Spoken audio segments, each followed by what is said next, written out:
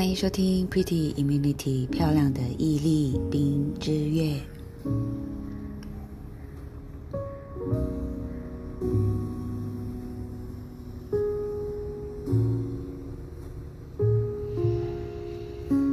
我们就活这么一次啊，活着就是去探索，学习是为了体验，所以在这里的分享呢，是希望和大家一起更快的去掌握一些知识讯息，协助我们做选择。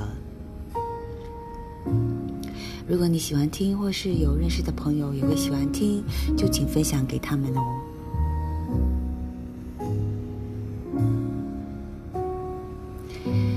真抱歉，最近呢经常会让我 podcast 的班机延误，就是延迟上载新集数。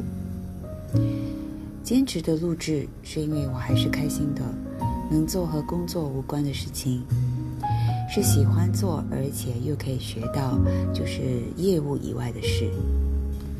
尤其遇到不顺遂，录制 podcast 是能舒缓情绪的。听众朋友，你们的这个人生阶段中是否有遇过一种状况，就是你感觉自己所谓的经验还有人生历练好像是被否定？不只是别人说的，可能你自己也感觉使不出效果，没有 results。 那最近我身边的高人说社会大学很重要，我认可。问题考验是以不同的形式，在防不胜防的时间出现。有点感慨啊。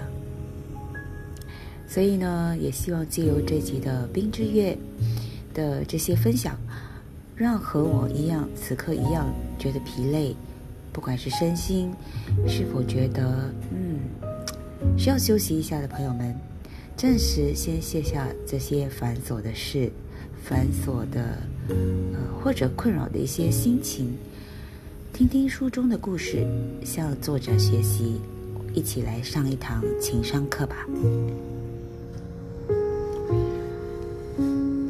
这集还是在蔡康永老师的这个情商课为你自己活一次 Part 1， 我们要互相依靠，而不是互相控制。我们来到了子章节6，称职的身份呢，不会让你讨拍取暖。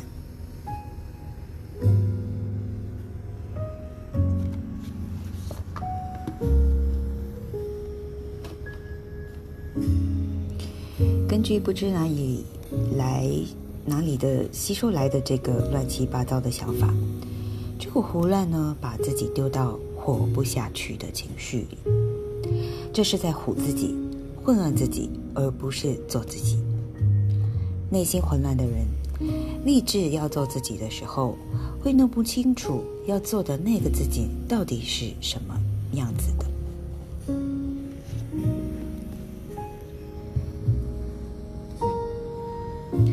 前几年我被找去参加一个辩论形式的一个节目，节目的导演告诉我，他念中学的时候看过我以前一个处理2代差异的节目，所以呢知道我有受过一定的辩论训练。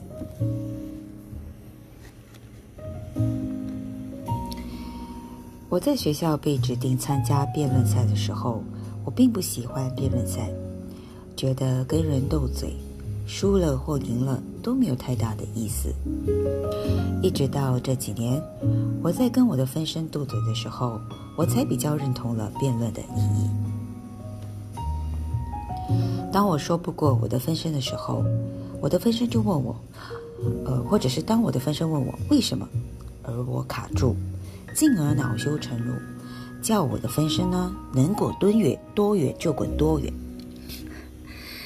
的这个时候呢，我知道我不是斗嘴斗输，我是根本没有好好去质疑过那些因为人云亦云而钻进我脑中的想法。如果我质疑过，然后是真心相信那些想法，我再怎么不会辩论，再怎么结结巴巴，问答只是问答，没有胜负的，要争。这不是为了比赛，不是为了面子，只是为了弄清楚自己所起的这个情绪是从哪里而来，恰当吗？值得吗？是明白自己的生活目标才产生的情绪吗？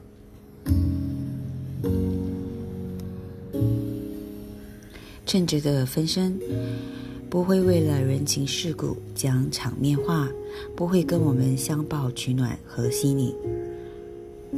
我的鼻子好塌，我不想活了。为什么？分身问。你看我鼻子塌成这样，怎么活？为什么鼻子塌就不能活？吸不到空气吗？分身问。你根本什么都不懂，快滚吧你！这时候会相抱取暖的，恐怕只是另外一位嫌自己没下巴或脸太大的人，然后两个人可以一起觉得长成这样活不下去，甚至否定自己的人生。但其实何必动用这么大的情绪来混乱自己呢？如果想整形，可以恰当的、理性的计划，不然恐怕就会引发一波接一波，越整越凶、停不下来的欲望。人生的各种不满，最好都能恰如其分的应对，以免珍贵的这个意志力被毫无章法的挥霍掉，很可惜。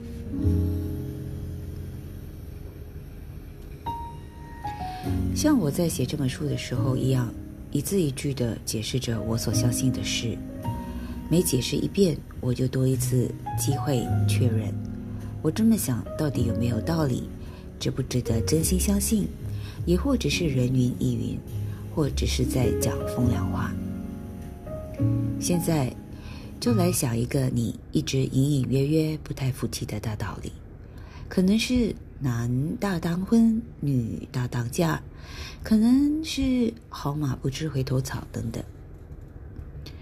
还好之后就是选好之后呢，你换出你的分身，让分身问你为什么，然后你试着回答看看，如果一下就卡住，那就表示你根本不相信这个大道理，你也不该为它起太大的情绪。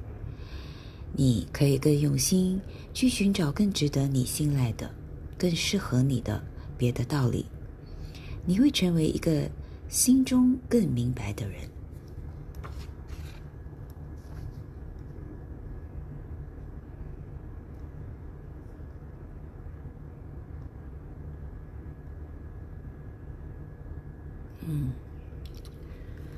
最近的这个音乐系统它不太听使唤哈。听完之后你们有什么感想呢？我觉得好多时候真的我们受大脑控制太深了，然后一直以为自己好像就是这么想的。所以呢，这个比喻或者是这个选项，我觉得是挺好的。我们可以有一个分身来跟我们自己确认状况。